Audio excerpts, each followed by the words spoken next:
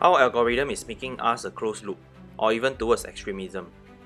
This is something that I've been advocating for years.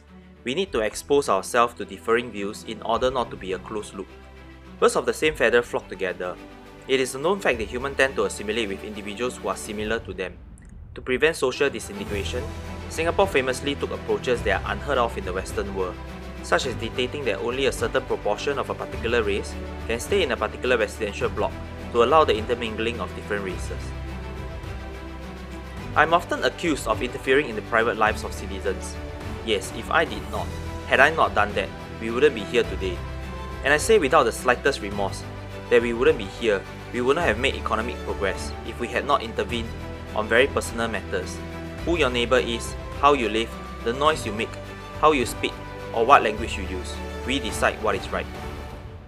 This is by Singapore's first Prime Minister, Mr. Lee Kuan Yew. It seems to be adequate until today's problem is exacerbated by technology. How so? It is a known fact that social media algorithm promotes whatever they think we like to us. When we disagree with a friend, we can simply unfriend them on social media.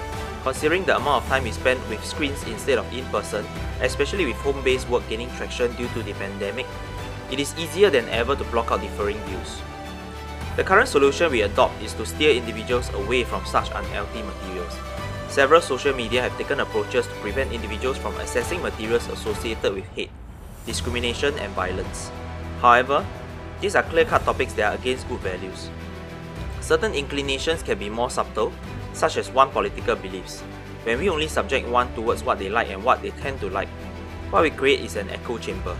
Differences between individuals are going to magnify over time and result in paradigm being enforced instead of challenged.